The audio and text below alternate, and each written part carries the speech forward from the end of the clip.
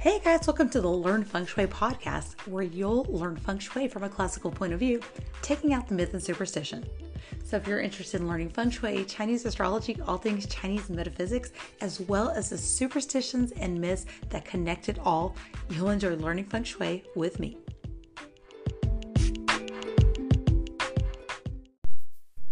Hey guys, welcome to today's episode. So excited for my guest today, Zac Lui. I actually was kind of made aware or, kind of found him through another Feng Shui practitioner. She has shared one of his videos. He has a YouTube channel, Queen City Curios and Apothecary. Everything's going to be linked, of course, in the show notes. But video entitled Lu Ban Jing, A Chinese Grimoire of Magic and Esoteric Feng Shui with Jason Reed. So I'm in all things esoteric. Yep. And so I actually just messaged Zac, and I was like, hey, let's make an episode because this stuff is just pretty interesting. And as we started kind of talking and connecting, I was like, man, this guy's pretty cool. So a very extensive bio here. Let's get into it. Zac Lui, leading expert in Eastern metaphysics. He's a shaman folk priest, registered acupuncturist, and a master of medical qigong. In addition, he's an Usi Reiki master teacher, a certified trainer from Results Over Image Institute, studying directly with Andrea Vitamus for many years, has specialized in Pure Land Buddhist and Taoist magics, and is an international radio co-host. Zachary also is trained in Shaolin Kung Fu and internal martial arts, as well as Yang Tai Chi Chuan and Bagua Zhang. Hope I said that correctly. Currently, Zachary teaches classical Chinese medicine, Qigong, Usi Reiki, meditation, and stillness. And he is considered a powerful folk priest amongst his peers in the community. So let's get into ancestor worship and Yin House Feng Shui with Zac Lui. Welcome, Zac. I'm so happy to have you on today. Thank you for having me on, Candace. Today, we want to talk about the concept of ancestor worship, honoring your ancestors, veneration, and Yin House Feng Shui. But before we get into all of that, Zac, tell us how you got started on just in this field in general. What made you come to Chinese metaphysics? What made me came in terms of the Chinese metaphysics was not that expected. My background was actually I was doing dating and relationship coaching. That's what I was priming myself for in the teens. I was learning from the top people in the industry about body language, hypnosis, conversation, communication, all that type of stuff, and basically helping men be men and not really, getting over their issues of what that would mean. So that's what I was training on because, well, myself, it started really young where I'm like, I can't, I want to talk to this girl. I can't talk to this girl. That's where it started for me. So then I kind of went a whole slew of things. And eventually I got into more what we discussed as the Neo Tantra route of things. And I started to learn from that. And then I got interested in spirituality, saying, like, why aren't I going back to my roots? I love this Hindu stuff or I love the Neo Tantra stuff, but there's so much more. What else can I do? And it was from that point I basically made a commitment to myself saying, well, I will figure out how to do magic. I will figure out how to do spirituality and let's dive into it. This was a hard decision I made in my team, right? Because everything was getting more, I usually describe it as monochrome. When you can start figuring things out and you're like, it's boring. You need a little more flair. You want the technicolor. So that's where that was my pursuit of spirituality. Is like how to become a better person. It wasn't for anything else other than self development purposes. And I wanted a grounded, results driven approach to things. So from that point, someone in my network said, "Hey, you should learn off of a Chinese medicine person." And I'm looking at them. I'm like, dude, really? Thick mud, like needles? Why would I do? How does this have to do with anything? And then the carrot on the stick for me was, well, you said you want to do magic. Chinese medicine kind of has Taoist roots. And I'm like, oh, now you have my interest. You're saying this is part of Taoist magic, which there's no literature on, and I could school for this professionally, get a job as a wizard type of thing. This is kind of cool, maybe, right? So I go on to apprentice a family lineage for Chinese medicine. And at the same time, it's as they say, when the student's ready, the master appears. And I was doing Qigong work at this point, like lots of qigong, and I'm still studying marketing at this time. This is like early years, and it went to a point where I was getting actually radical results with qigong that most people could not get. Like, but I was having the time to do it, so I literally was doing 4 hours of qigong every day in my teens, like late teens, early 20s. And I was getting lots of effects where it would almost break reality. And I was like, what the hell am I doing? There has to be like a scientific method to this. I don't like, I get it, like you breathe in, you do the movement, but the why was the biggest thing.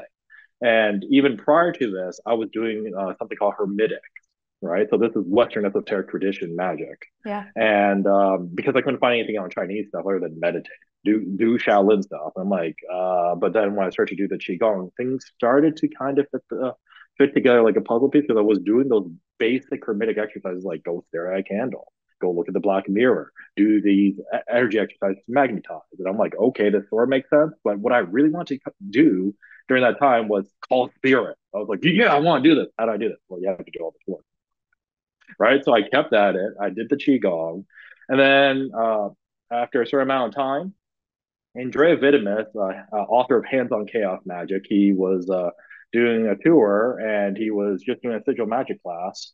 And I remember literally there was an email from the person I talked to. It's like, hey, you gotta meet this guy. He is badass. Like you want to do stuff, he is the person. I'm like, oh, all right, whatever. Let's check this out, right? Because I don't know what I don't know. So this is very much like I know Qigong, so I took the workshop. And Andrea has a psychology background. He's very data driven, right? He has multiple masters. So this is like an author that actually like I could relate to because I was like, for me, I was already all interested in this stuff. So I'm like, all right, like this seems pretty grounded to me. And he started to talk about sigils. He started to talk about like how trance states matter and how to progress step by step in this. And I'm like, yeah, this is gold. This is complete gold. This tour. This is where I started working through this because I have an aspiration. I'm like, I want to do that. I don't know what that was, but that's what I'm looking to do. Yeah. So I started working through it. Things start changing in my life. And at that point, I contacted him. I'm running a men's self development group at this time. And I said, hey, the guys need this. How much is it going to cost? We're flying you up here or we'll pay for your hotel, whatever it is. This is the next step for men's self development. So we get him up here. He does another massive chaos matinee, and people's lives are changed completely. After that, he gave me an invite to go down to the States. And then I started to go down to the States as much as I could to learn from him directly. And then I started to just go there consistently. Eventually, he took me on as a student. And from there, went through lots of different types of growth. Yeah. And the great thing around this idea of chaos magic is it's a meta system. So you can apply for whatever system like perspective you want. It's like eating food. You like Chinese food, you need fire, you need water, and you need a pot. That's all basic cooking. So chaos magic says, what is the basic cooking tools you need for any magic system? From that point, you add whatever twists you want, but every single system has these techniques or has this formula to make it work.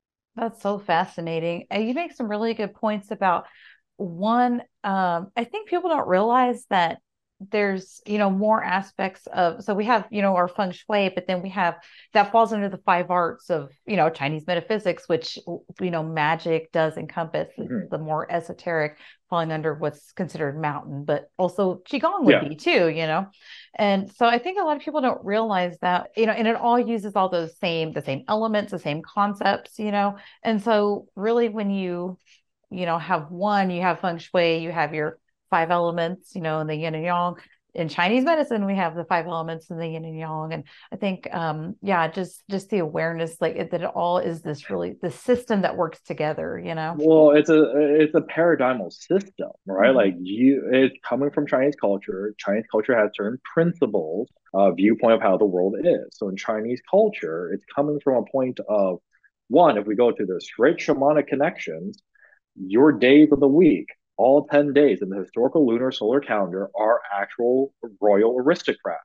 That's dead veneration right off the bat, which fits into our topic. Then we can start saying, well, is it yin yang and five phases and eight trigrams and the I Ching and book of changes? What is it? It's all of that. So we in Chinese culture, it came from the Han Dynasty, particularly when they codified everything. Before that, everyone was just doing free for all. So like, I do this, you do this, cool beans. But eventually, we get to a formulated school of thought from the Han Dynasty, which they would deem classical Chinese thought. This is why most people will say Han people or Tang people later on being another dynasty. But they're formulating the cosmological sequence in Chinese culture that's under a bureaucracy at this point. So they said yin and yang, that's the start of our inception of the universe. Then you get what's the next thing? The Trinity, the heaven, person, earth. Then you get the four directions. Then you get the five phases. Then you get the six stages or the six different seats of power, which is luck, right? Then you get into the types of chi, and then we can go on. And that's a whole cosmological narrative that everyone fits Yeah. into. But that was all formulated from hodgepodge before the Han Dynasty. So this is important to understand that this is a coherent system, and it doesn't matter what one, like, we can say the five arts, or we could say the eight types of schools. In Chinese medicine, we would say like you have your eight branches, right? So that gets into mountain, that gets into feng shui, that gets into bata and astrology and all this. When I was doing all that esoteric training, I was also doing dual learning for Chinese medicine families that came from lineages that did this directly from the imperial palace. So they were the ones actually treating the last emperor, right? So I've been very fortunate. I've been standing on the shoulders of giants when it comes to this whole understanding of Chinese metaphysics, magic, and it's basically how do you skew the probability of the world to make your life better? When you started looking at Chinese medicine, starting Chinese medicine, you've discovered you had a connection to your ancestors before. And again, I think it really is something that is lost kind of in the Western world. Maybe we visit a tomb or we visit a grave, but we don't have the level of like veneration, like the tomb sweeping days or, the things like that we go and do and honor the ancestors. And so I think, that is something that's lost a little bit is the connection to the ancestors. And of course, yin house feng shui, it is a lot about making sure our ancestors have a good feng shui spot that their descendants, us can prosper. How did you discover kind of that connection to your ancestors? What did that look like for you? That was actually a tragic time in my life, right? So this is where, I'll be straight on the air. This is like I'm okay with it now because I've had the support and things like that, and I had the training from Andrea. That training from Andrea got me through the tragedy. So unfortunately, our house burned down, and a family member died. So that was extremely depressing for me because literally I got raised with that person. Like it was my grandmother. So this is like it was very trying for me on that. And I was fortunate enough that I was able to go down to the States and Andrea was able to get me through things and said, "Hey, do your basic training." And he was, and everyone down there was a great support network for me. And then I kept doing the exercises. But in the moment, I did the basic energy exercises that he taught me. And I say they're basic, but they are like the things that get you through stuff, right? This is like you hope you never go through a tragedy like I did. And I'm so then sorry. like you get to apply it and you're like, okay, this stuff actually works. Because I went to a psychologist after because it was so tragic. And literally the psychologist and therapist said, I got nothing for you. Like literally, I explained every single thing. I was like, "This is my routine. This is my meditation work. This is how I'm dealing with it." And through all the skills that Andrea taught me, the psychologist literally kept saying, "I don't have anything for you to say. We're just going to sit here for the next hour." But really, like, I got nothing for you, right? If you want to talk about things, we can. I talked, but really, they're like, I got no plan for you. So that's how well I bounced back. However, during the funerary rite this is where Andrea came up and he acted as a priest for my grandmother on things. And, there's various processes around what funerary rites are. However, we had to go scope out the grave beforehand. Like that's a pretty standard thing. And before this, Yeah. understand, we used to go to the grave as Chinese people, and we used to like, oh, you brush the grave and you feed them and all this. To me, that was always very superficial and it was like I was getting introduced to how to do necromancy work, right? Working with the dead in general through all the training Andrea gave me. And I'm literally at the grave of my grandmother looking at the pit. And so we're doing the scouting, we go through their funerary rites, and literally, like, I get this impression. And it was actually a confrontational type of impression because I'm raw at this point. It's like, a few days later, it was a tragic situation. I barely got out alive myself. And this is where I'm completely raw and I literally feel spirit on her grave. And I'm like, fuck this.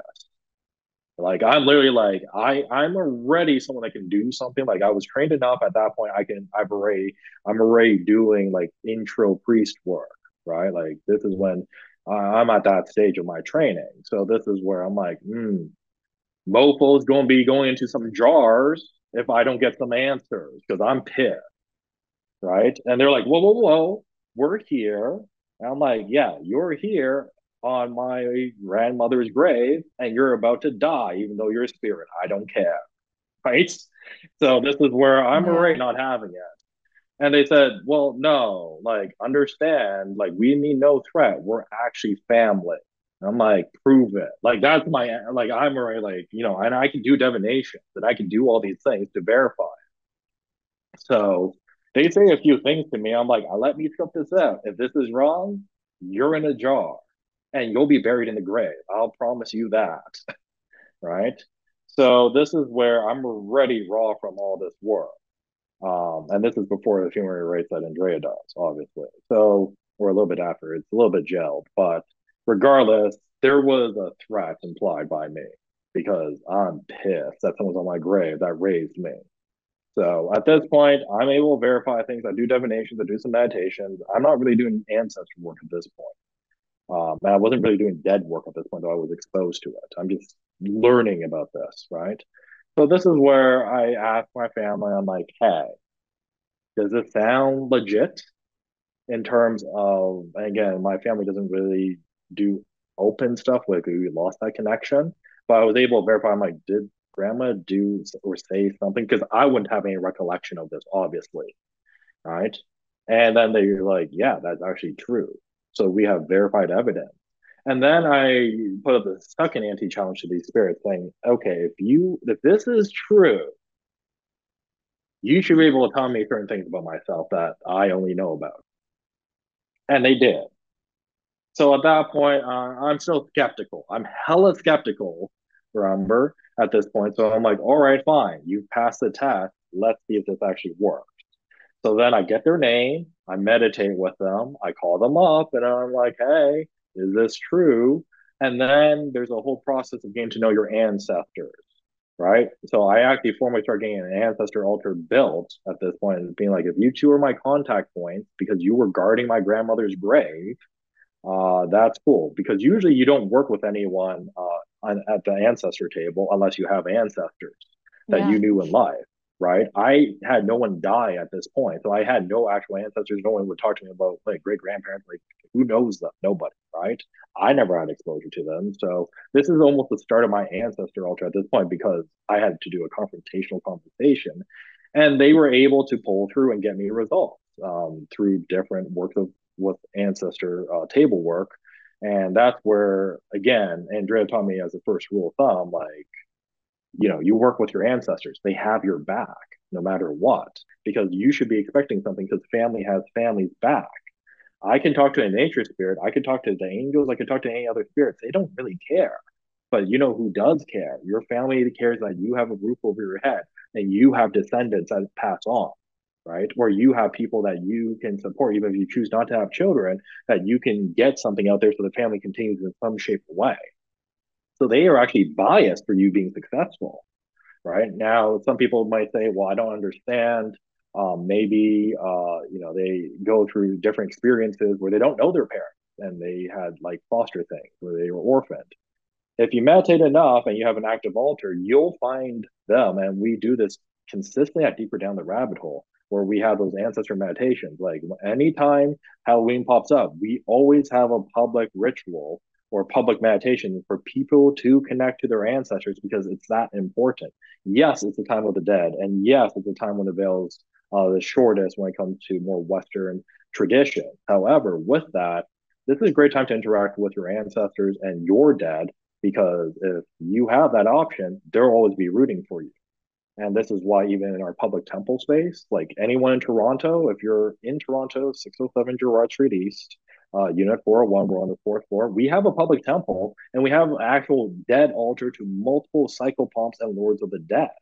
And you will get connected to your ancestors because we have a direct mirror that you can do a meditation with instructions. So if you don't know what you're doing, you're like, I don't know, go to our altar if you're in Toronto and follow the instructions with the QR code. And from there, you're going to be able to connect with your ancestors because one of the lords of the dead is going to bring you to your ancestors and pull them forward who love you. And then that's the start of your ancestor altar. Right. So this is where not everyone has access to ancestor space or altar space. And we have a full room for you. And it's pretty pimp. You get all the rituals. We Nice. have all the spirits there. It's really like a love of the community and the community supporting us. Talking about the ancestor altar, do you set it up? I know within like when I we learned feng shui, I studied with a master in Singapore, but he has like his resident like Chinese master that studies with us. And he goes over like this whole thing of it's like one session of altar setup and placement and where to set your ancestor plaques and they shouldn't be higher than the deities and all this stuff. Do you set it up traditionally or do you have like a more No, intuitive not way you really. just You just, yeah. it's more intuitive. It's Mhm. again, it's one of these things like, even the ancestors right now. It's one of these things where the typical idea is I use a white altar cloth because, at least in the way the tradition I was taught in, which is more voodoo, right? Which is about community and the dead.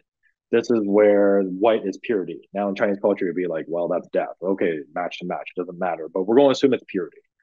Then you always want like a glass of water at this point, right? The glass of water is so they can go through the dead waters. And every culture generally says the underworld is associated with water. Even in Chinese culture, we say it's like Yellow Springs in the most historic context, Yeah. right? So you have the Yeah. water there that they can move through. And then you have the physical food offerings, whatever they actually liked in life.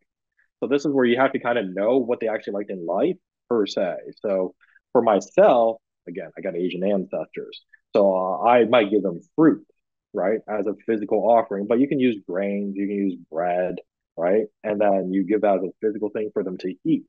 You can also have fire because fire is illuminating, right? And it brings light to them. So they might be in the underworld, like, we don't know what's happening, but they see the light, so they get drawn to it, but it also invigorates them to the physical world. So the candle's always warming them up, right? Because it's cold in the underworld. So this is where they have food, they have the fire, you have a glass of water there, and then usually you do incense. At that point, the incense is just to help with the smell, right? In Chinese culture, we use the incense in particular to like raise them up further. And you can do lots of work with the ancestors. And typically, you have 4 stones from your neighborhood that you would collect from a meditative trance state, and you would put them on the corners to symbolize this is my home. And that's something you would do. So you would refresh the water every week.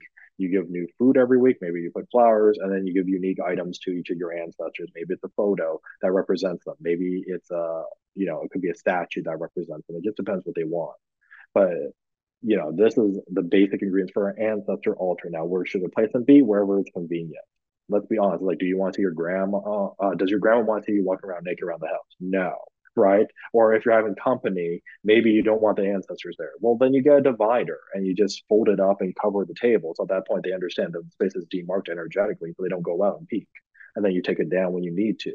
Like this makes sense. Like you think of logic like family dinner at the table, or maybe it's in the living room. It depends how your family is, right? So typically in Chinese culture, you'd be like they have a dead house, but that's not the house altogether, right? And you go to them, and that's their house. And the way I've been taught, I like to be a little more interactive with my ancestors, and I'll sit down with them and be like, "Hey, what up, buds? Life's kind of sucky. Give me some help here." And then you might do some ritual work with them at that point. Now, I do find if people are a magician, you have magician ancestors. That's just a fact. It usually runs through line. Now, that doesn't mean that you're like, oh, like it's not my bloodline. Well, then you can make it. It doesn't matter. People have the same skills that they had in life. You had a doctor person in health or in life, and they're your ancestor. You can have them do healing for you. You had a soldier, then you can have them do military rounds, right? If you had someone that was a weaver, they can do it. So all the skills that they actually had in life apply to you right now. And you can even get that further strengthened if you have a cycle pump or a Lord of the Dead to do the blessing, because usually you want a Lord of the Dead to actually open up the altar and be like, this is your connection, right? So, like, again, For us, when we do those ancestor openings, Andrea is a Hugon. He is the highest initiated uh, priest in the voodoo rank. So this is where we'll work with a Baron, right, and Mama Brigitte, and he'll do the work ritually for all our audience and like for our listeners when we do the meditation and clients. And he'll open up the door to the Lord, the underworld, and then he said, "Can you bring their ancestors through the waters?" Now you have a consecrated altar because the Lord of the Dead blessed it, and that's your portal to the underworld for your ancestors. Yeah, I think you make an excellent point too. Like, because I think a lot of people, listeners of the podcast and stuff like that, we're not all Buddhists, we're not all Taoists, And so I heard one time, don't throw the baby away with the bathwater. I remember I was listening to a gentleman, and he, talked about like magic, magic with a K, right? And he did a lot of that type of work. But he was raised Catholic, and he said his mom was like a Catholic light, like she was Catholic and all that, but she, is the one that taught him like, energetic healing and, working with crystals and all this stuff. And so he just said when he goes in and he does like house clearings, if he's working with, trying to rid of negative spirits and stuff like that, he says he'll use Catholic saints. And he says that his mom told him one time, don't throw away the baby with the bathwater because, Mm-hmm. use what you connect to. And so you don't have to throw away all of your own beliefs. It seems like you connect more to like the voodoo tradition. And so use what you connect to. You don't have to do it, because it's like a feng shui type of placement or feng shui type of thing. You work with your intuition and, just study more on what you connect to, what your culture is, Yeah, and this what is your where background is. Yeah. it really is that. It's kind of like you were like, oh, we got to do this fancy feng shui stuff. And my ancestors are kind of like, we're Chinese. I mean, I could arguably say, like, okay, maybe we have some other things happening, but let's just say we're Chinese, right? But it's Yeah. kind of like at that point, what am I going to do? My offerings are going to be rice wine. Why? That's what my ancestors are used to. Okay, there's certain things in life that they like. So it's like, okay, I'll give them Chinese food on different Chinese festivals. Right. So that's kind of like what I'm giving my family because that's what we're used to. But again, if your family's not used to rice, why would you give them rice? Maybe it's coffee. Maybe it's whatever food it is.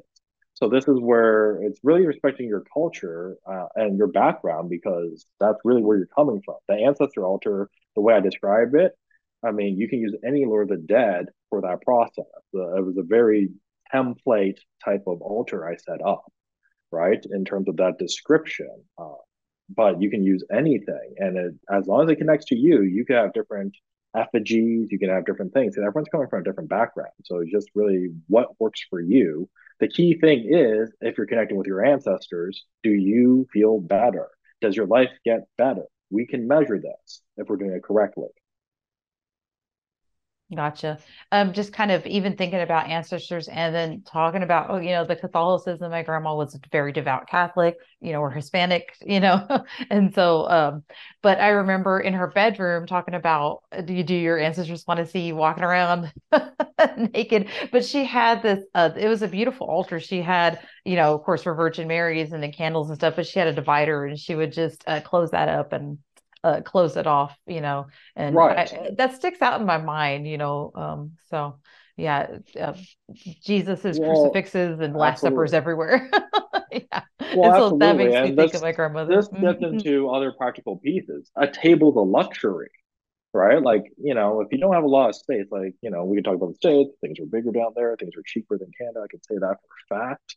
However, if you're in an apartment complex, the table may not be something you have as a luxury. So then you get a Yeah. briefcase, right? Like I remember talking to Andrea about this, and he said, like, hey, use what you got, right? So you Yes. don't have a table, you're in a small apartment, get a briefcase, and then that's your altar. When you need it, you open it up. When you don't need it, you close it down. Yeah. That makes sense. So earlier we talked about the underworld. You mentioned underworld. I think a lot of people have a connotation in their mind, a image in their mind when you say underworld, and they think of like the Hades or the Dante's Inferno or something like that. But when in reality, like in Taoist beliefs, it's more of like kind of different layers, I suppose. So underworld doesn't have a negative connotation. It's more of just kind of a place that you go to. Is that correct? I know, of course, you work with other Yeah, I traditions mean, too. this really is this I could say generally cross culturally, the underworld or the Deadlands might be a better interpretation. This is just like you're dead. What do you do in the Deadlands? Well, people just do their thing, right? This is a point where you're healing, you're trying to figure out things. Ideally, your descendants would bring you back and say, "Hey, let's do exchanges. I'll build you up. You help me in my life, and it's a win-win." Right? Even working with going to the graveyards, you can do the win-win with that. Obviously, there's a lot of training with that. It's not as hard as people think, but it's still some basics you need to know around things. So this is where it's kind of like once you start connecting to the Deadlands, what's the one thing around death? Death is all consuming. So you better know how to do some healing work on yourself. Now, working with the ancestors, it's fairly safe. You don't need to worry about that because they have your best interest in hand. But when you just go in and go to a graveyard, death, I mean, the dead don't know. They're just going to latch on and be like, you're alive, you're a star, you can see us. And you're like, yes, and you got to heal and let go of the dead energy. I mean, Yin House Feng Shui, I mean, it's a whole, I don't want to say science, but it's a whole form onto itself of Oh yeah, how to yeah. frame the world, right? So this is like, what are you trying to do with Yin House Feng Shui? You're not trying, like, this is where I'll say the back end side of things. Chinese culture is a shame culture. So to say, okay, is it a dead friendly culture? No, it's not whatsoever. So this is where you're trying not to piss off the dead. That's what it comes down to with yin health feng shui. You're like, oh, I want to make sure the proportion's right, so I don't piss off my ancestors because the ancestors have a loop to you, and if they're not happy, guess what? You're not happy. So that's kind of the gist of it in a nutshell. But remember, when we're talking about the ancestor altar that I just described, you have an actual relationship with them. So they'll step in and be like, dude's being a dick here. Like, hey, we're stopping that. We have a vested interest. However, in classical times, remember that this was done, your ancestor altar was only done by aristocrats, right? It wasn't done by the normal people. Now, you think this Yeah. is like, oh, absolutely, everyone should have them. No, not everyone had the luxury of having a table or a space for their ancestors. I mean, this gets back to names, right? Not a lot. Like we all have last names. We're like, yeah, it's this, and this. But really, that was rare in Chinese culture. There's only 100 names historically. So when we're talking about yin hao feng shui, in the conceptualization of that, you are raising your ancestors. So then, because they have a name, you can grow. But this is where a lot of people didn't have names, and that's why they didn't have ancestors. So when we're talking about this yin house feng shui side of things, it is the idea that you are venerating the dead to ward off punishment. Obviously, that's not a good place to be at. So we'll get into technicals, like think about your own house, right? Like if we had to frame your house right now, is there things you want? Like if say you couldn't run your own house, like say someone else structured it for you, would you want a tree in your house busting through the wall? No. Probably not. Would you want it wet and with bad piping? Probably not.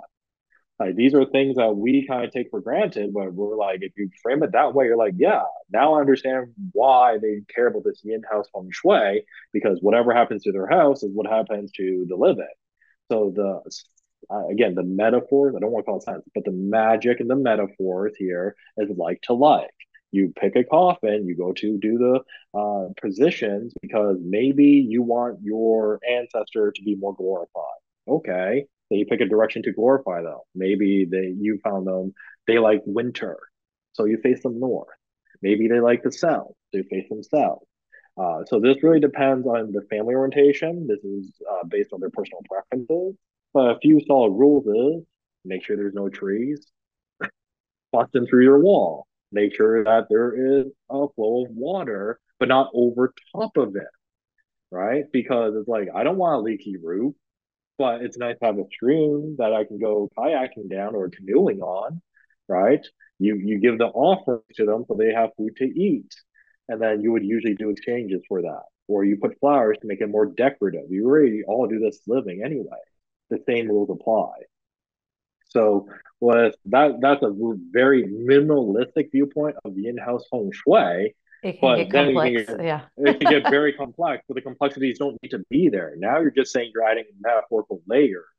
Now I could be completely heretical on this with feng shui, and people are like, "This is the way it's been done for thousands of years." Oh yeah. Yeah. I see that so Right? much. This has to be the way.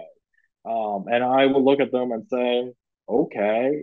And toilets were the way for how many years too? We didn't have flushable toilets. Yet it's a thing. Yeah. Apples Yeah. are a thing too, right? So this is where technology is always evolving. And if we understand the core principles of what that means, we can adapt. So this is where I'm not big on the dogma of this is the way it's done. There's principles in play. If you understand the principles, you can switch it because it's your interaction with it. Yeah, have you experienced anything like that where people have, kept like urns in their home or anything like that, and Yeah, they've experienced anything, not particularly, I guess I'm not thinking negative because I don't think that that would be a necessarily negative energy, but just a yin energy and maybe experiencing it's just a yin activity, energy. I suppose. Again, it's like, again, yin is yin, death is death. But yin is very nourishing. Yin is very supporting, right? These are metaphors that we can Mhm. talk about. So when we're talking about urns and we're talking about the cremation process, it's like you can put that anywhere and it wouldn't matter. Now, I know, again, heretically, people are going to be like, dude, what are you talking about? Right? You can't put the urn in the fire quadrants and blah blah blah. I'm like, well, if the person was very good at social media and they were very celebrity like, yeah, I won't put them in fire Right? because Yeah. they're going to be very good there. Right. So this is again, it's like you need to know your loved one when you're talking about that. Where would they fit most comfortable? Different schools of feng shui are going to have different places. They're usually going to say put it in possibly like metal corners, right? Mhm. Because that correlates to the dead. Maybe like again, depending on how you look, maybe it's water, but honestly, it does not matter. You should have one area and you should just give them that location. Is it yin energy? Yes. Does it matter ultimately? No, because it's your connection to your loved one, right? So that's really the key thing is you're connecting to your loved ones. That's already transforming the aspect of yin. Yeah, and I do think just even the process of having them there, honoring them, and then just keeping it in a space that's nice, that you know that they would like, which is nice. I know we're in the process right now of burying my father-in-law. He passed in 2019, and my sister-in-law has him, but when she moves, and and I feel like he's not stable, and so I we bought a slot for him. And when I bought the space, I made sure I did the feng shui on it, and I did a specific calculation that I've learned. But yeah, I really did. Me and my husband stood there for a little bit, and we're like, "Does this is a really pretty view? It's kind of up on a hill a little bit." Has a view of the water, really, it's the oldest cemetery in my town, trees off to all around, really pretty. And so, yeah, he was like, he would like this. Perfect. Let's go Yeah, for it. And and so we that's really selected where that you're spot. looking for, Yeah. right? Because it's like the spot matters because it's like okay, like when people like spots don't matter, it's like they kind of do matter because it's who's going there, right? So if you're like, well, screw it, just throw them in the grave, we're done, and they're like, I'd be pissed off too, right? At that point, it's Yeah. like, did Yeah. you really honor me? Like, you want me to help you? Like, it's not going to happen at that point. Like, you gotta just view it from a simple lens of like, would they like it in life? If they don't, then they probably wouldn't like it in death. Yeah, I think people get hung up on the method. And I mean, even though it's like I may use a certain method, you may use a certain method, or other whoever uses a certain method. Again, you just have to trust that you're using what, your best intention. You have to trust that you're doing the best you can with the knowledge you have. And yeah, and that it's gonna turn out good. I think a lot of people get hung up on the how-tos and the specifics and the lineage. I've seen like arguments with lineage and all kinds of fluctuate. Oh my gosh, it's crazy, but I've seen some crazy stuff. But but yeah, Oh I think yeah, it's yeah. again just we have to know that we're doing the best we can with what we have, and people have different methods. That yeah. It can change their life in a bunch of different ways, just shifting that paradigm, thinking about it, and just trying Hmm. things. So try some Yeah, ancestor work. absolutely. Yeah, I think that Try really some intrigued me to ancestor try work. some. Yeah, yeah. I Well, I mean, try really some ancestor appreciate you. work. I mean, really, it's just like, you're connecting. If you have a photo, you have a memory, that's a good enough start, right? If they loved you in life, they'll love you in death. That's all you just gotta meditate and just be like, okay, here's the table. I may not know a Lord of the Dead. I may not know a Cycle Pump spirit. That's okay. But you know your ancestor. And that's enough to kind of understand. So you can just imagine how they were and they'll come forward. Thank you. Yeah, I agree. Again, that's kind of intrigued me to try some things. So if people want to get a hold of you, where can they find you? I'm going to put links on the show notes, but you do have a YouTube channel, which is where I discovered you. Yep. Deeper Down the Rabbit Hole is the podcast. The video cast on YouTube is called Queen City Curio Videocast. So this is where I'm co-hosting with Andrea, and Andrea is the lead co-host on things. We bring in authors and we talk about different occult metaphysics in a practical, results-driven manner. We also have our store if you're in Toronto, or we ship internationally too. Like we have a lot of American buyers that support us, so thank you.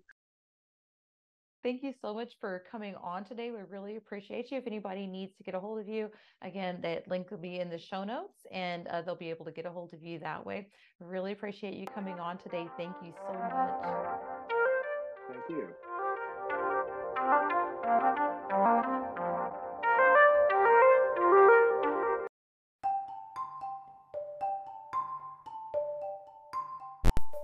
All right, guys, I hope you enjoyed today's episode, Ancestor Worship, Honoring Our Ancestors, and Feng Shui for Burial with Zac Lui.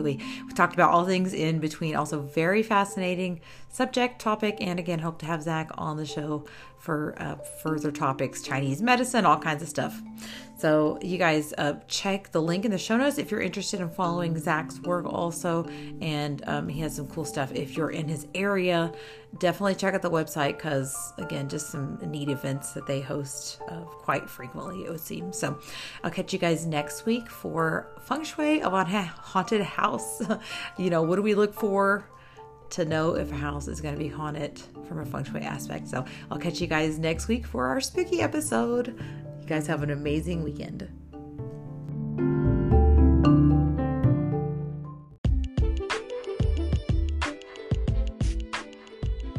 For a free energy mapping of your floor plan, please check the link in the show notes. To support today's podcast, go to learnfengshui.com, sign up for emails, leave a review, and share with your family and friends.